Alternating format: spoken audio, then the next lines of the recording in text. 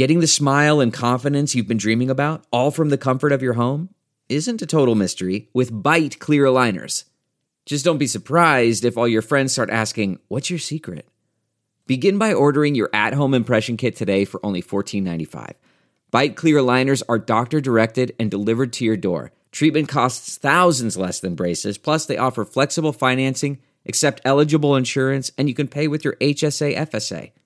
Get 80% off your impression kit when you use code WONDERY at Byte.com. That's BYTE.com. Start your confidence journey today with Byte.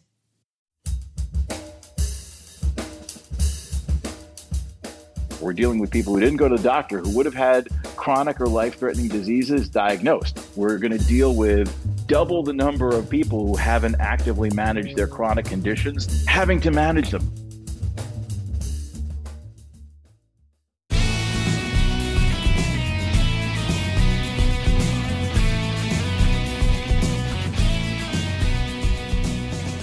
From Offscript Media, I am Matthew Zachary, and this is Out of Patience.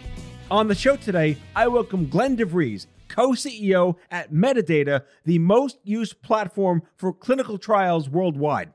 Not too shabby, I say, not too shabby.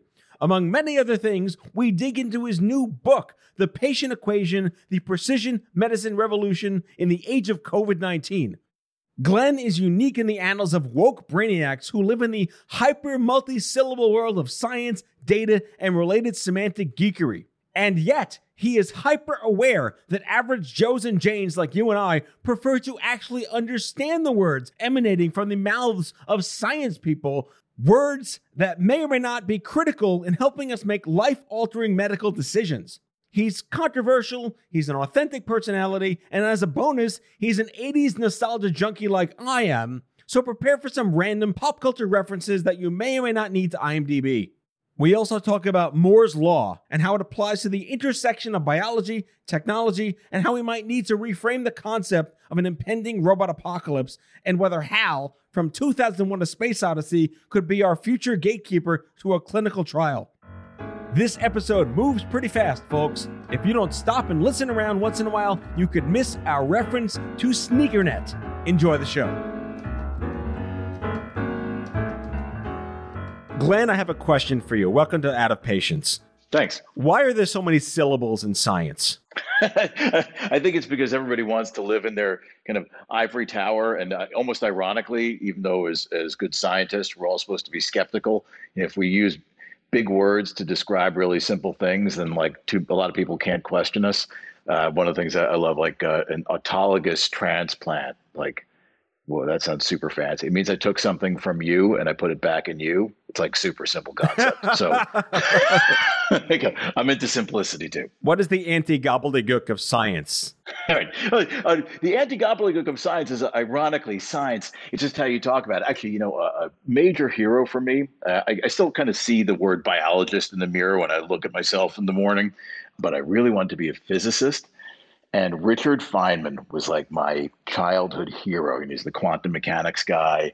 And he was Stanford professor, Nobel Prize winner. Anyway, all that is irrelevant to his opinion on teaching.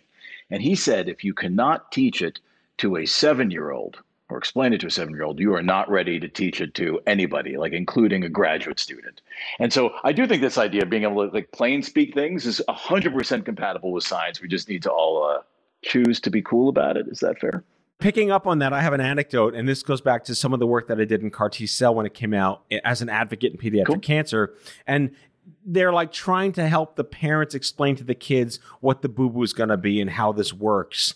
And I stepped in and you can't use these things with kids. I said, which one of you, likes Marvel Comics? And who knows who Wolverine is? And what's the metal inside Wolverine? They're like, adamantium. And I said, well, what they're going to do to you is they're going to make your body full of adamantium. So you are impervious to the cancers and your body gets rid of it and the bullets just fall out of your chest. And they're like, ooh, that's super cool. And, you're talking to a 10-year-old or an 8-year-old, and that's all they really need to hear. Why can't we comic bookify those metaphors and have, again, all the gobbledygook jargon?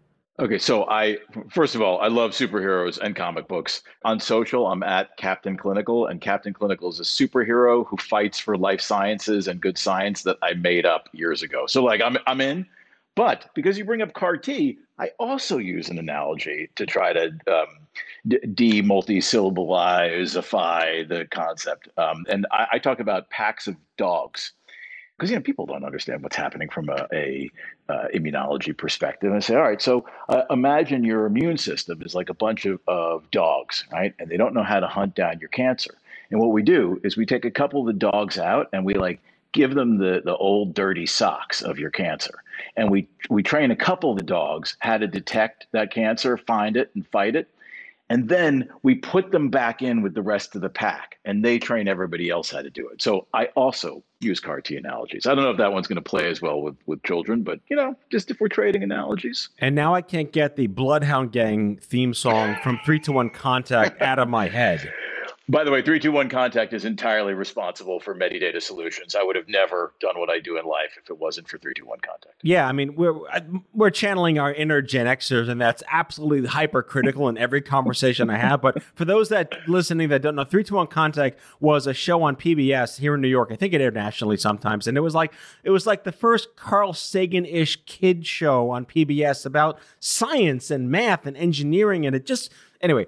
I don't even know. They should release that somewhere in the annals of PBS. Please release the old 3-2-1 Contact streaming on Netflix or something. Anyway, not that Netflix listens to my show. I digress. Let's go back to why do you do this? Who's the inner human inside you? And you're at this. You're in this you haven't quit your way to the top. You've been doing this for 20 years. What drives you?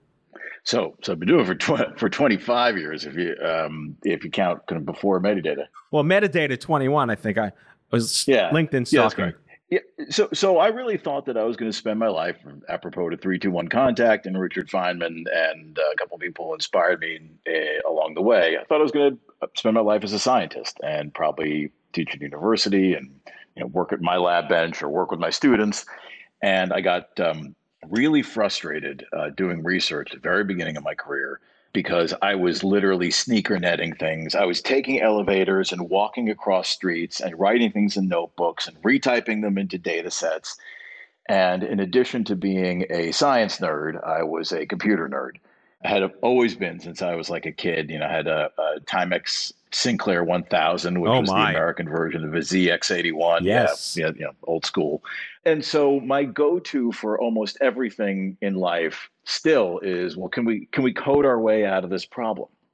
And I started thinking, can I code my way out of this research problem, trying to tie all the samples that I had and what was on my lab bench and all the patient records at the hospital I was working at. And that was really the kind of beginning, the glint in the eyes of myself and my bench partner, who was a resident at the time of Medidata. And frankly, you'd say, what drives me? I have like the best job in the world. Instead of spending my life, not that this has been bad, studying one gene and one cancer. Ironically, actually, I was even more excited about virology than I was about oncology. But anyway, now I actually get to do infectious diseases on Monday and oncology on Tuesday and cardiology on Wednesday, and think about systems and think about data at super big scales. And so I'm not complaining about how everything worked out, but it's still, me thinking about what can we do to do good science, hashtag Captain Clinical. Yes, there you go. And what can we do with code and data to make that actually work better? I love that. So let's channel Moore's Law. How close are we to the robot apocalypse? I don't know. I don't know what apocalypse we want to discount the most. I mean, I feel like we're at least on our way to hopefully dodging a couple of them. The robot apocalypse as it pertains to biology, I think is actually in some ways kind of an exciting idea. If I can, maybe not apocalypse, but like I feel like automation in science is a really hot topic. I remember doing a lot of, it's a good science word. I was doing a lot of pipetting. I was using a syringe. I was squeezing little droplets of liquid into a bunch of little tubes. But all the stuff that I was doing at the lab bench, there are people who are doing that now with robots and taking experiments. You don't have to have been a scientist in a lab. If you took high school chemistry, you're sitting there with your Bunsen burner and tubes of stuff. I think people are still going to learn that in school to understand the basics, but all that stuff can be automated. And you take what's automated in the lab and you take some of the things that maybe you do at home to, I don't know, take your temperature, something that might happen to you in a hospital, you get your pulse taken, something that might happen to you in a surgery, instead of a human doing the surgery, robots can do the surgery. And if you take the robot metaphor and you extend it into the place where it's not actually a physical robot doing the work, but it's a piece of software that's looking at the data about you, but maybe data about hundreds, thousands, billions of people, and doing mathematical exercises with that, doing math, but doing it at a scale that an individual person could never do. These are the robots that are revolutionizing the way we think about healthcare, that revolutionize the stuff that we're delivering. So the robot apocalypse minus apocalypse plus healthcare, I think is a pretty cool thing. I can't wait to envision a day when my home smart device says, "I'm sorry, Dave, I can't get you on that clinical trial." I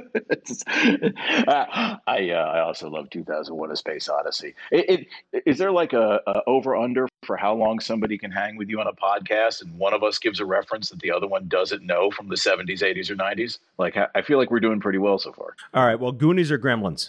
I want to go Goonies. That is the correct answer. Gremlins 2 or Back to the Future 3?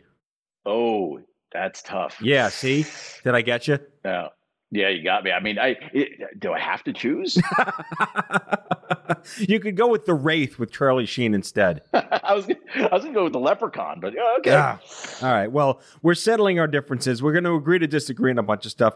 I want to channel my inner advocate hat because I ran a nonprofit for 15 years called Stupid Cancer, and we're always on the receiving end of, if only more patients would just enroll in a trial. And that's the trench up conversation, and the top down is, well, they're here. What's wrong with you? And if there's any one through thread that I've witnessed, it's the endless attempt to make sure that people that enter the shit happens store, be it rare disease or cancer or whatever, are made aware of not just standards of care if the option exists, but it seems stacked against us. We say the broken healthcare system, but it's working the way it was intended to work, which is not in the interest of the people that need the shit.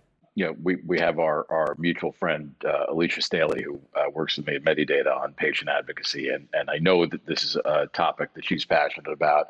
Actually, I just wrote this book, or just write it, but it just came out, called The Patient Equation. And the first anecdote in it, apropos to the idea that at least I'm going to pitch to the world.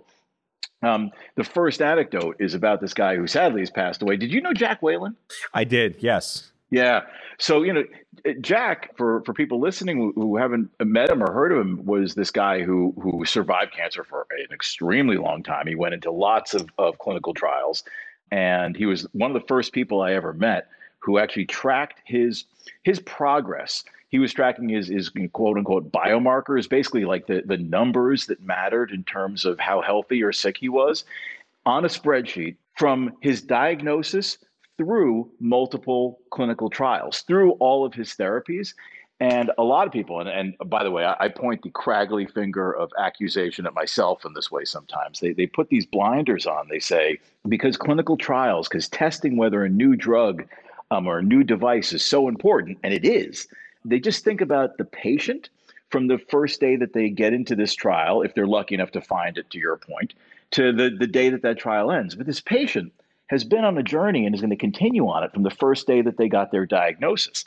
And they might be in clinical trial 1 and then clinical trial 2, or maybe they're on an available on market drug in the middle, or maybe they're on a drug on the market that's being used, quote unquote, off label, meaning the doctor who they're with has found a drug that for another kind of cancer, another disease that they think might help, so they put them on it anyway.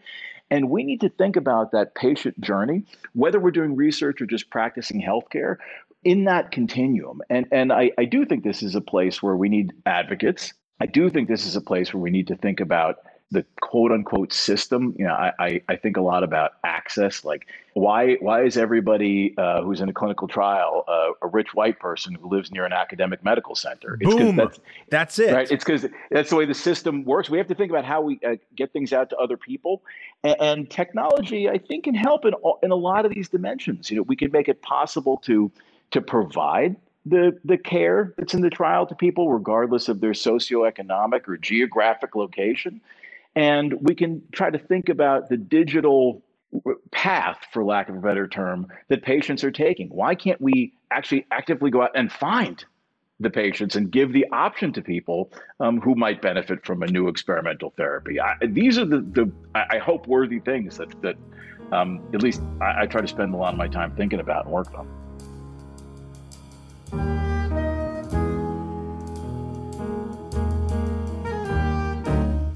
Back with our guest after the break.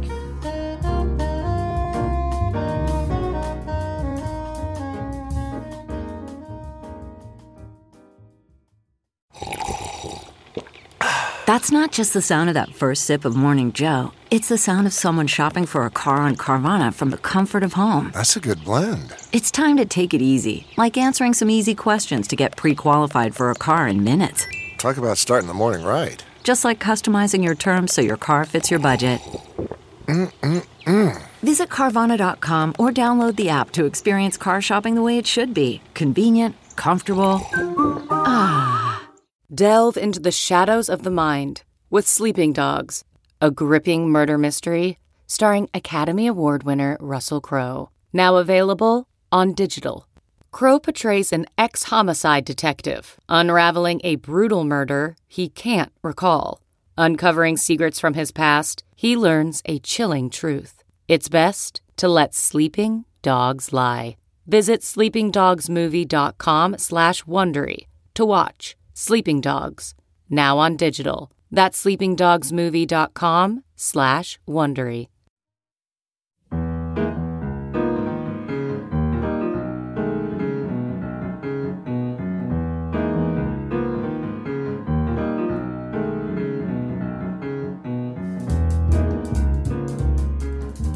So what possessed you to write a book? And aren't there enough books? And what do you say? And I read your book and it's fabulous. It's called The Patient Equation. You mentioned it before. And the subheading is The Precision Medicine Revolution in the Age of COVID. How could we not be anything but in the age of COVID as we're recording this right now? But is there a post-COVID, post-apocalypse or post-COVID apocalypse version of your book where the applications still merit value? Yeah, so actually, there was a pre-COVID version of the book, and sadly, the not the publisher, but the printer, that's actually like physically making the book, closed and then went out of business, and so we had to basically print it again, and it afforded me the ability to kind of do what's really almost like a second edition. But it's the first one that's come out. And actually, it's almost the opposite. Like the unfortunate situations in COVID made a lot of the stuff that was in the book so clearly a good idea. Not that all my ideas are good ideas. And frankly, a lot of things in the book aren't my ideas. I really wanted to put down on paper things that, yes, had come from things in my head, but certainly had come from the collective that I've been lucky enough to be part of, which is Medidata. And like we were talking about Jack before, all these people who I was lucky enough to meet, be mentored by along the way in kind of a string of connected ideas that hopefully would inspire people, that hopefully would help us deal with some of the stuff around access, around thinking about patient journeys differently. We've learned that we can't always assume that two people can be in the same room at the same time when they need to interact from a healthcare perspective. There were some really smart, forward-looking people who were talking about that a lot before COVID-19 happened. But then all of a sudden, the entire planet realized how right they were to be thinking that way. And so I think that the kind of post-COVID world looks a lot like some of the really forward-thinking people in the pre-COVID world wanted it to look.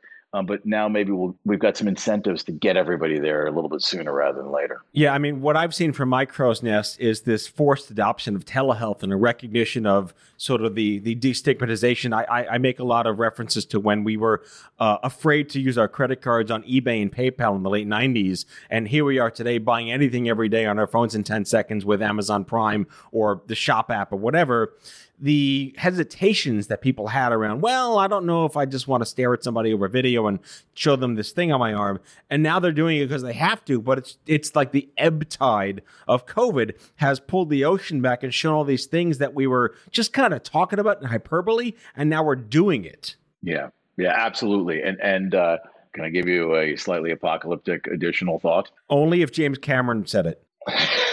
So in the unfortunate James Cameron post-apocalyptic movie, what humans will have realized, and unfortunately, I think this might be more of a documentary than a 3D fantasy, is that when nobody goes to the doctor across the planet for a year, that actually has a real societal impact. So yes, we are dealing with a major disaster with a global pandemic. But we're also going to be dealing with, and frankly, we're probably dealing with it, and the people who are part of what I'm going to say may not even know it right now. We're dealing with people who didn't go to the doctor, who would have had chronic or life-threatening diseases diagnosed because we've all been home. We're going to deal with double the number of people who haven't actively managed their chronic conditions than we would in any given year, having to manage them. We're going to deal with people, and I know that both of us know them, who couldn't or shouldn't have gotten the kind of therapies for their life-threatening conditions that required them to go to a medical center because they couldn't be there physically around all the people who were spewing out contagious particles. And so we're going to have to, it's not like our healthcare system was like working perfectly beforehand around the world, or certainly not in America. And now we're going to have kind of double the size of the problem to clean up. And so I do think, if anything, I'm actually usually a really optimistic person.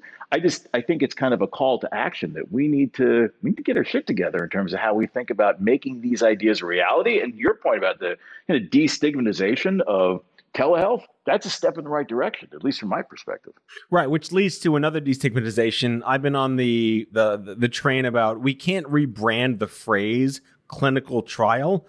But even here we are, I'm 25 years out of having been diagnosed with cancer, and it was the boogeyman sentiment back then, and it's still a boogeyman sentiment today. And it's different now. It's not like you're just getting the napalm clinical trial. There's something that Wolverines you. How, right, in your opinion, can the entire academic, scientific, pedagogical downstream system speak better to patients?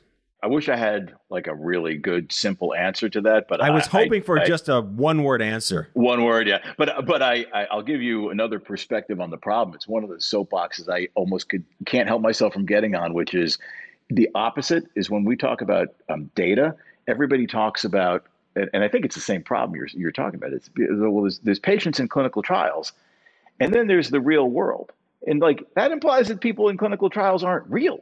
And these are real people who have real diseases, who are really suffering, and in some cases really interested in the altruistic aspect of volunteering to try something and put their data into a data set. And so, and actually I'll add one more kind of perspective, which is that the more we focus on what I'll call a precision therapy, like how do we give the best possible medicine to a patient at a given time? That means when we're narrowing down what medicine to give to a person, the same thing is happening with the people as happening with the medicine. We're narrowing the number of people that we're going to give a particular medicine to. And the way we match these two smaller and smaller circles is by connecting them with more lines of you have this gene, you don't have this gene, you had this condition before, you didn't have this, your blood looks like this, it doesn't look like this. So we're collecting more and more data. What's going to happen is everybody, I think it's going to happen in oncology first and cancer first, but it'll probably happen in almost every disease, every therapeutic area. We're going to be doing what the scientists would call an N of one, what the researchers would call that. It just basically means that there is no experiment that you can look back. There is no clinical trial to say, what do you do with somebody just like Glenn? Because Glenn's totally unique in this situation. What you have to do is start to intuit what's best for Glenn by looking at bigger sets of data.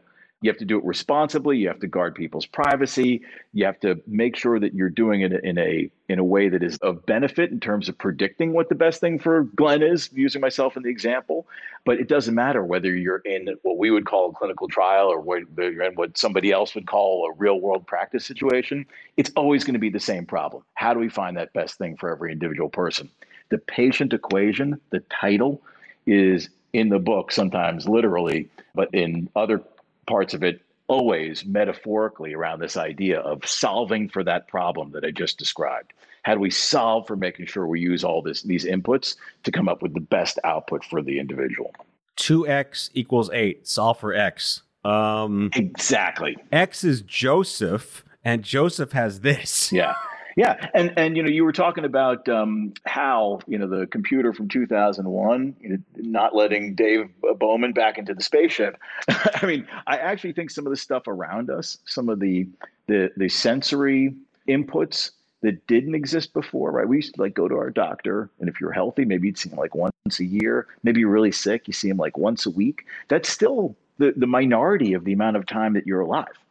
And as we start thinking about sensors that can manage our cardiology, manage the way we or watch the way we move around and interact with the environment, all these inputs are adding potentially terms to that equation. So, it's 4y squared plus 2z cubed plus 8m plus 5n. We got to keep adding terms. Dude, don't get all quadratic equation on me. I can't go there anymore. I'm an Avogadro's number guy, and that's it. That's the really interesting thing. And remember we were talking about the robots, right? It's the mathematical robots that are actually, so we're not all trying to solve these even harder than quadratic equations, solving these almost impossible number of terms. They're probably not all going to matter. They're probably not all going to be actionable. So the question is, what are the things, obvious and maybe not so obvious, that we need to focus on? And there's an unfortunate example in COVID, actually.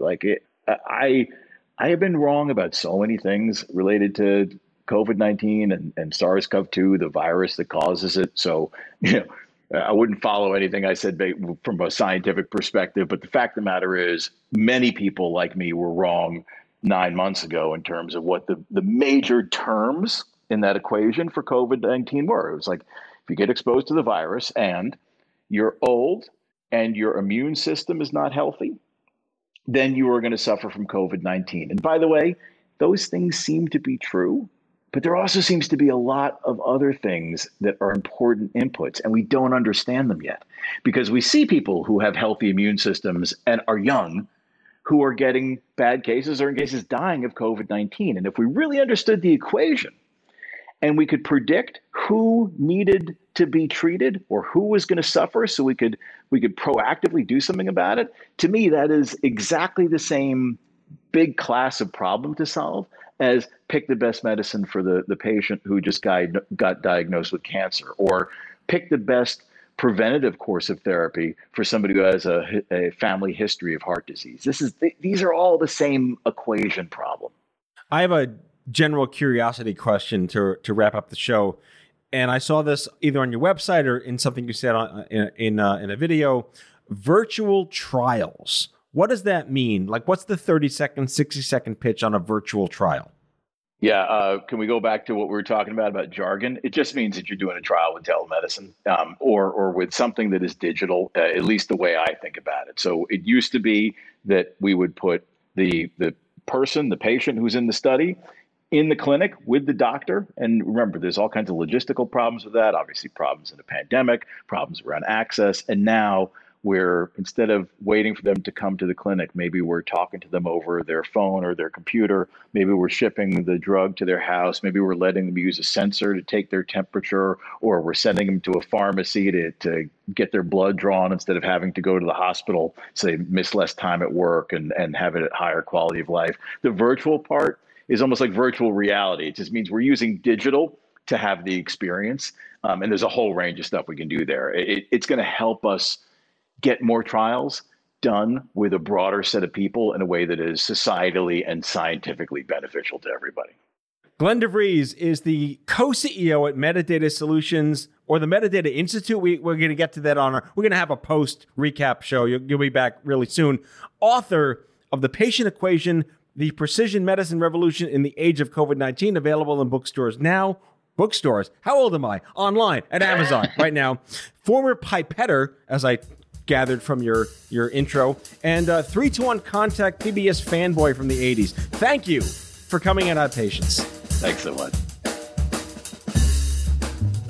That's all for today, folks. If you like the show, be sure to subscribe, leave a review, follow us on social, and tell all your friends to listen. Out of Patients with Matthew Zachary is a product of Offscript Media.